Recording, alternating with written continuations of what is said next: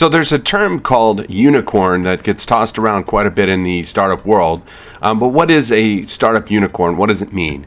And as I said, these unicorns are running through the forest, and it's become quite dense. And it's a thick forest now in the startup world of unicorns. And in particular, in the last 3 to 5 years, you've seen what I call unicorn companies that are in the billion-dollar plus valuations with no end in sight in terms of when those valuations will drop.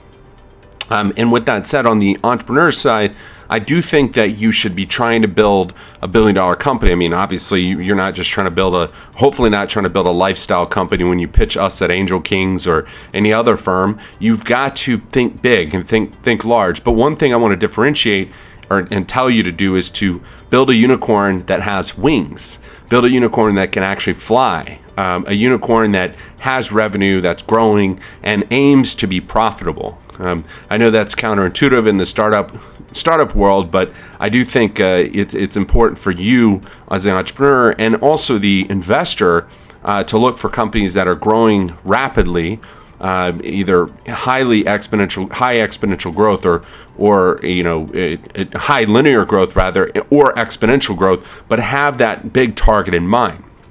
We only invest at Angel Kings in unicorns with real wings. These are companies that, as I mentioned in the course that you should have taken by now, there's the people, the product, process, traction, and financials that all add up to the right ingredients to make a company or make a unicorn with wings that becomes a $1 billion, $10 billion company for 10, 20, 30 years from now. Or for the length of 10, 20 years from now. Hopefully it doesn't take that long to become public or become a unicorn.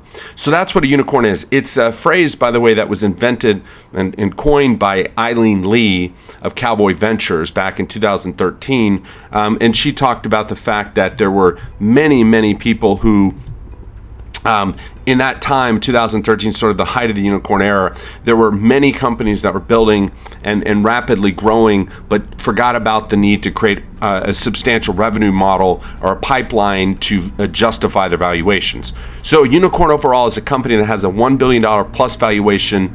Again, be careful on the entrepreneur side to build and aim for that $1 billion unicorn status, but build one with real wings. And as an investor, look for the same, but look for the combination of my formula: people, product, process, traction, and financials.